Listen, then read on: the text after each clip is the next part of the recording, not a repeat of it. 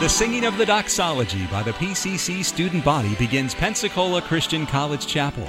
At each chapel service, students have an opportunity to receive spiritual exhortation and enrichment during a time of music and meditation on God's Word. This podcast shares selected recent chapel messages from guest speakers, faculty, and staff. Welcome to the PCC Chapel Podcast. Listen, I did ask the question to my students, hey, I'm thinking about preaching on this subject.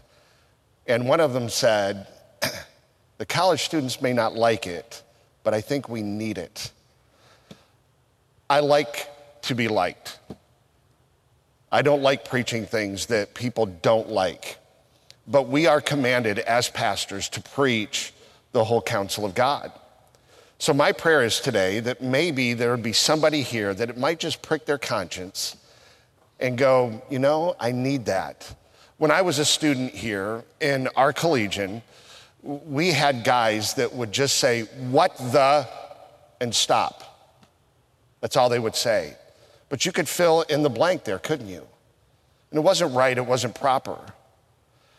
And our chaplain of our collegian had a 5-minute devotional on language, and it stuck with me.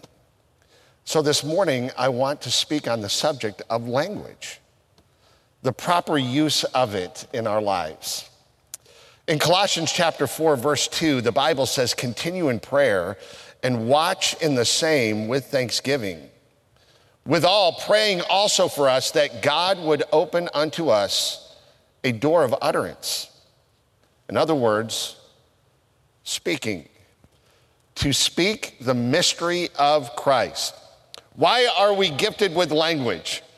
To speak of Jesus Christ, for which the apostle says, I am also in bonds, because I have spoken of Jesus Christ. I'm in jail, I'm in prison. That I may make it manifest as I ought to speak. These are things that I ought to be speaking about. Walk in wisdom toward them that are without, redeeming the time. He says that those that are outside of the body of Christ may know what I am. And I need to redeem the time. I need to buy it back. Time must be precious to the Christian. We all know of people that went what we would say too early, that are now in heaven. We all believe we have a tomorrow, but we are told don't boast of tomorrow because you don't know what today holds.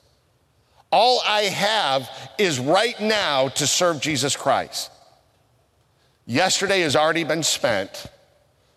I never have a tomorrow.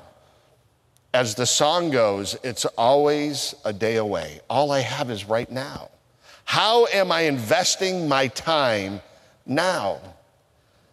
And then he says this, let your speech be always with grace, seasoned with salt, that ye may know how to answer every single person, every man.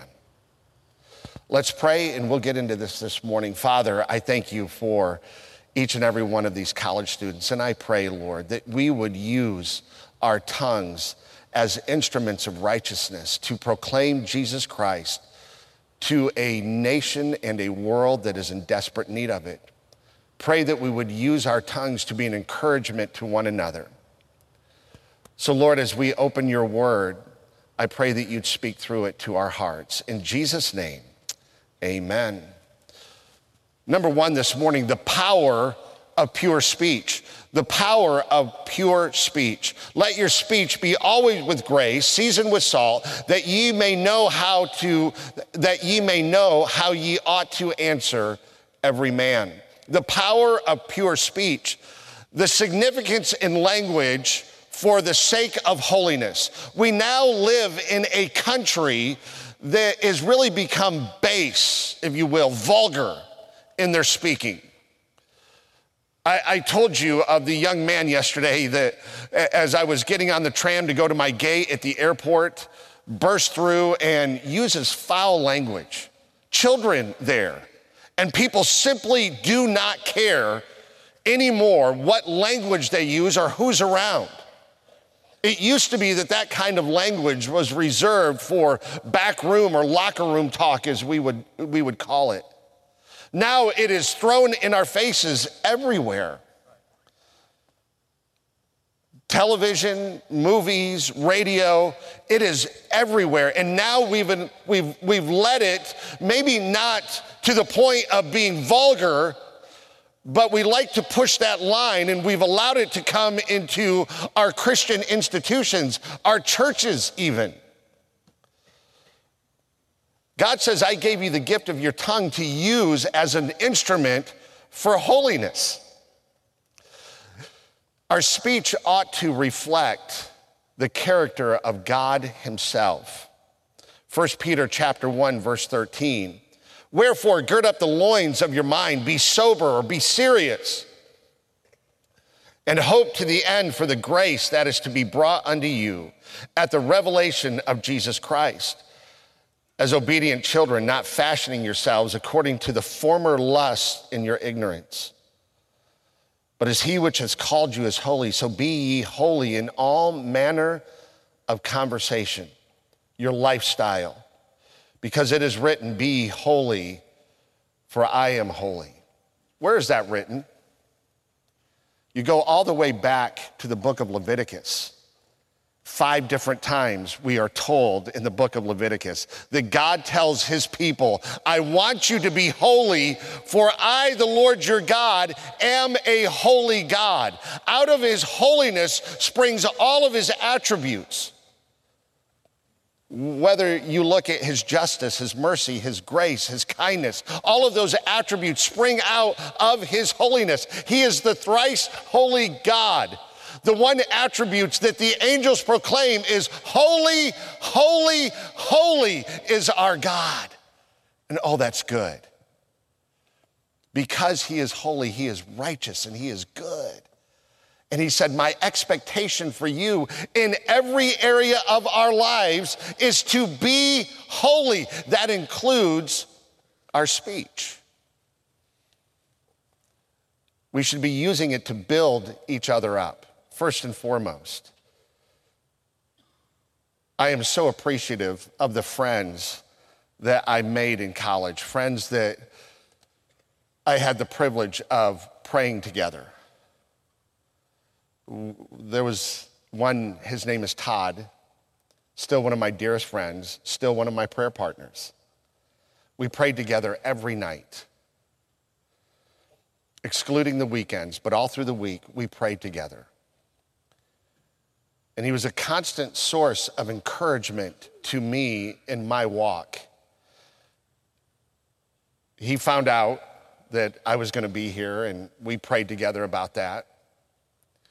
I said, hey, would you pray as I seek the messages that God would have me bring to college students, that they would be useful, that they would be helpful. He said, what time are you speaking? And I gave him my schedule. Right now, that man is praying for you. I appreciate that so much, using his tongue to be an encouragement. We're called together to fellowship. How is it that we can, out of the same mouth, proceed blessing and cursings? Cannot happen at the same time, can it? That I'm blessing somebody while I'm cursing them? It is not possible. We're to use this gift of language to build each other up, to fellowship. I hope that you have somebody in your life that does that for you. I have been married for several decades now. I know this is going to surprise most of you, but I am now a grandfather of a 1-year-old granddaughter. And you're like, Pastor Rob, you look so young. I know. Why did some people laugh right there? I am young. I told my son, you can go ahead and get married, just don't make me a grandfather. He said, I won't. He lied. I'm so grateful for the family that I have, the wife that encourages me. I don't know if you're dating right now or not, but I am telling you this. If you're dating somebody who is base in their language, look for somebody else. Look for somebody that is going to build you up and encourage you. Because I'm telling you, if they're doing it now, they're not going to stop doing it then. Be careful about how you use this gift that God has so blessed you with. What are the consequences of sinful speech? It damages relationships and it hinders spiritual growth. We are to avoid sinful speech. If you go back, let your speech be always with grace. All the time. Your speech is to be speech that is coupled with grace, holiness, encouragement. Why is it? And I did this. I went and looked at the origin of some of the words that we will use in Christian circles today. I'm not going to say those words, of course, but we wouldn't necessarily call them curse words. But they're as close as you can get without crossing the line, right? Well, I didn't curse, I didn't swear. It might not be the best, but it's not the worst. Why is it that we want to get as close to the line of sin that we can without going over? I'm still here, I'm just close, but I didn't go over the line. Is that really how we want to please God? I'm reminded of this. There was an illustration about a king that was looking for a carriage driver. There were 3 men that were extremely qualified to do this job, and he brought the 3 of them in. And he said, how close could you get to the side of a cliff without going over? How talented are you to get close to that cliff without going over? The first man answered, Your Highness, I think I could get within a foot without going over. The second man proudly said, I think I could get 6 inches without going over.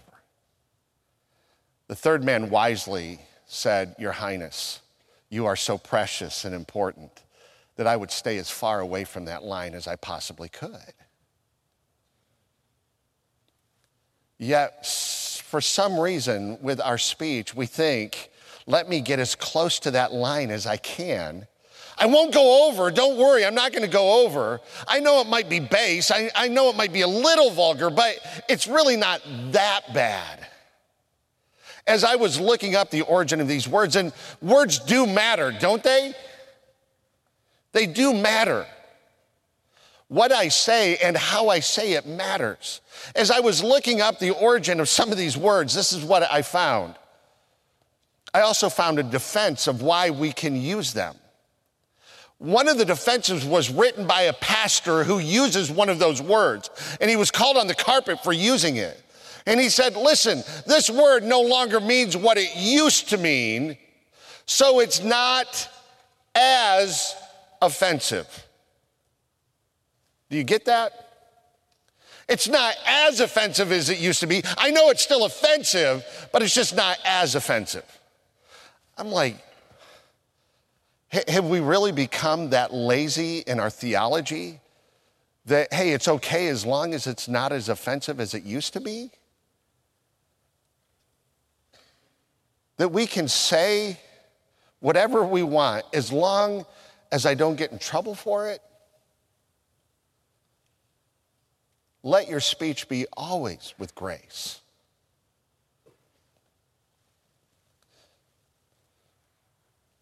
The consequences of sinful speech. Have you ever said something and you just went right away, why did I just say that? Several years ago, when my wife and I were on deputation. Our son was very young. And we would go to these incredible missions conferences, and they would treat us, and they would say this. They would say, these people are the heroes of the faith. I had just been a youth pastor, okay? I had just gotten out of the youth pastorate. Now I'm being called a hero of the faith. I'm like, I was just a paid idiot months ago, and now you're calling me a hero of the faith. I am no hero. I'm just a person that is doing what God has asked them to do. One of my mentors is a man named Dr. Don Sisk.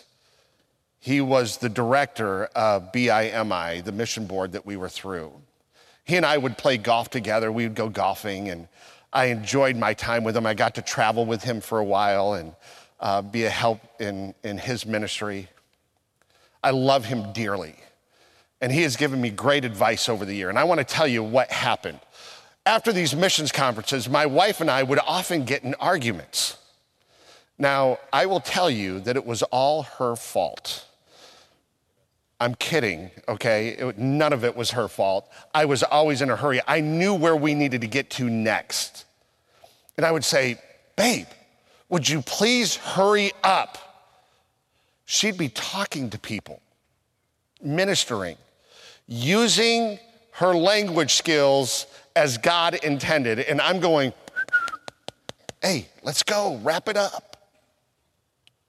Why do you have to do that to me? Because we have to get to. So Dr. Sisk and I are going to play golf.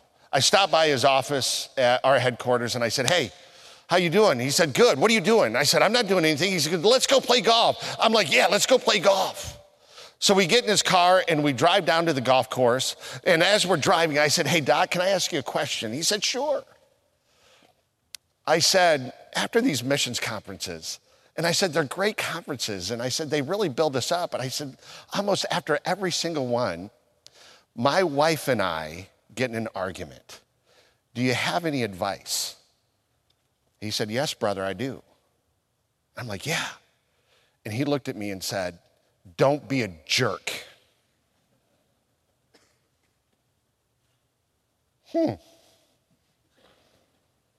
That is not what I was expecting. And I kind of looked at him and he said, what are you saying to your wife after these conferences? And I went, oh. He said, that's what I thought. He said, you're saying things to your wife to get her to hurry up, aren't you? Yes, sir. He said, then stop it. Aren't people more important than where you need to get to? Yes. Then let her talk. Yes, sir. I learned a valuable lesson that day, that my speech needs to be used to build up my wife, not tear her down. Others as well. The people in my church that I'm trying to minister to, are they more important than my agenda? The things that I say to them, are they more important? Are those people that are going to spend eternity someplace more important to me than what I want? Do I see them as God sees them, and do I speak to them the way God would have me speak to them? Or am I damaging relationships and hindering spiritual growth in the lives of other people? So the question begs then, how do we avoid sinful speech? Well, first of all, we have to guard our minds and our hearts. Again, the Apostle Paul, speaking to the church of Philippi, says, only let your conversation, your lifestyle, be as it becometh the gospel of Christ. Whether I eat or I drink or whatsoever I do all to the glory of God. That includes the words that I use. How I speak to people matters. And what I say to them matters. I told you yesterday, I play basketball some 4 to 5 times a week. I play at the North Glen Rec Center. I live just 2 exits north of Denver, Colorado, and we have a brand new rec center. And one of my deacons and I play basketball 3 days a week at the rec center. I get teased by the guys there now because if I miss a shot, I'll go, oh, garbage. If I miss a shot now, there'll be 3 or 4 guys that go, hey, Rob, yeah, garbage. You know what struck me? Is that they're listening. They know. If I foul somebody, oh, hey, I didn't mean to hit you that hard. I'm sorry. And guys will come up to me now and go, hey, Rob, sorry. Hey, Rob, I'm sorry. I go, they're listening. They're watching because they know I'm the pastor of a church less than a mile down the road. I'm grateful for a deacon who is soft-spoken, who is consistently and constantly inviting those men to our church. We now have a basketball outreach on Thursday nights at our church, and he leads that outreach for us, and many of those men come to our church and play basketball. We asked them specifically, hey, if you wouldn't mind, remember where you're at, and please don't use curse words. And every once in a while, of course, one of them is going to shout out a curse word, and they'll look, oh, Rob, sorry. Hey, I'm glad you're here. I'm glad you're here. I don't expect the world to act like us, nor should we be acting like them, right? Our speech should be one that is used to show the holiness of our Lord and Savior. We need to guard our hearts and minds against wicked speech. How do I do that? I fill my mind with God's word. With my whole heart, David said, I have sought thee. Oh, let me not wander from thy commandments. Thy word have I hid in mine heart that I might not sin against you. We do know there is a commandment about how we are to use our speech. We have read it. The apostle gave it to us through the inspiration of the Holy Spirit. Let your speech be this way. And if our speech is to be this way, and it's a command, and we don't follow it, it is sin. You can mark the words of the apostle here. If I'm saying things that would not honor and build up the kingdom of Jesus Christ, it is sinful. Seeking the Holy Spirit's guidance. Ask him, would you please protect my speech today? Would you please use me to be your instrument in somebody's life today, that I may be a blessing, a help to those around me, that I may have the opportunity to tell somebody today of Jesus Christ. We need to practice spirit-controlled speech. Thinking before we speak. The way I originally wrote this was practice self-control. I don't want to be controlled by myself. I don't want self controlling me because I know what I am. I need to be spirit controlled in all I do and say, because if I'm the one controlling it, I'm going to fail. But if the Holy Spirit has my heart, if I've been in the Word of God, if I am consistently and constantly praying, it will help protect and guard my speech. Cultivating holy speech, and I'll be done. Cultivating holy speech. Speaking words with truth and love. Speaking words of truth and love. Let love be without dissimulation, without hypocrisy, or that which is sincere. So let love be without hypocrisy, or let it be sincere. Abhor that which is evil. Cleave or become one with that which is good. Be kindly affectioned one to another with brotherly love. In honor, preferring one another. Does your speech honor God and the people that are around you? Or does it make it more base and vulgar? My mom used to say this to me all the time when I was a child, and I hated it. She would say, Robbie, there's only two choices on the shelf, serving God or serving self. Yes, Mom. Man, there's a lot of truth in that. There's only two choices in my speech. Am I honoring God or dishonoring him? Am I sharing the gospel? Am I praying for God's help and transformation? Am I surrendering my tongue to God each and every day? If you say, Pastor Rob, I am struggling in this area of my speech. There's things that I say that I know I shouldn't. Then I want to encourage you to seek forgiveness and ask God to cleanse your tongue.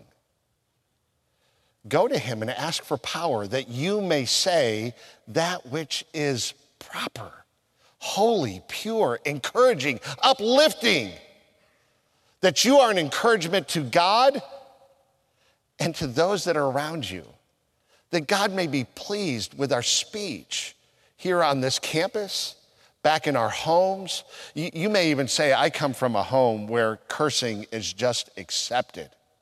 Maybe that's true of you, but you don't have to partake in it.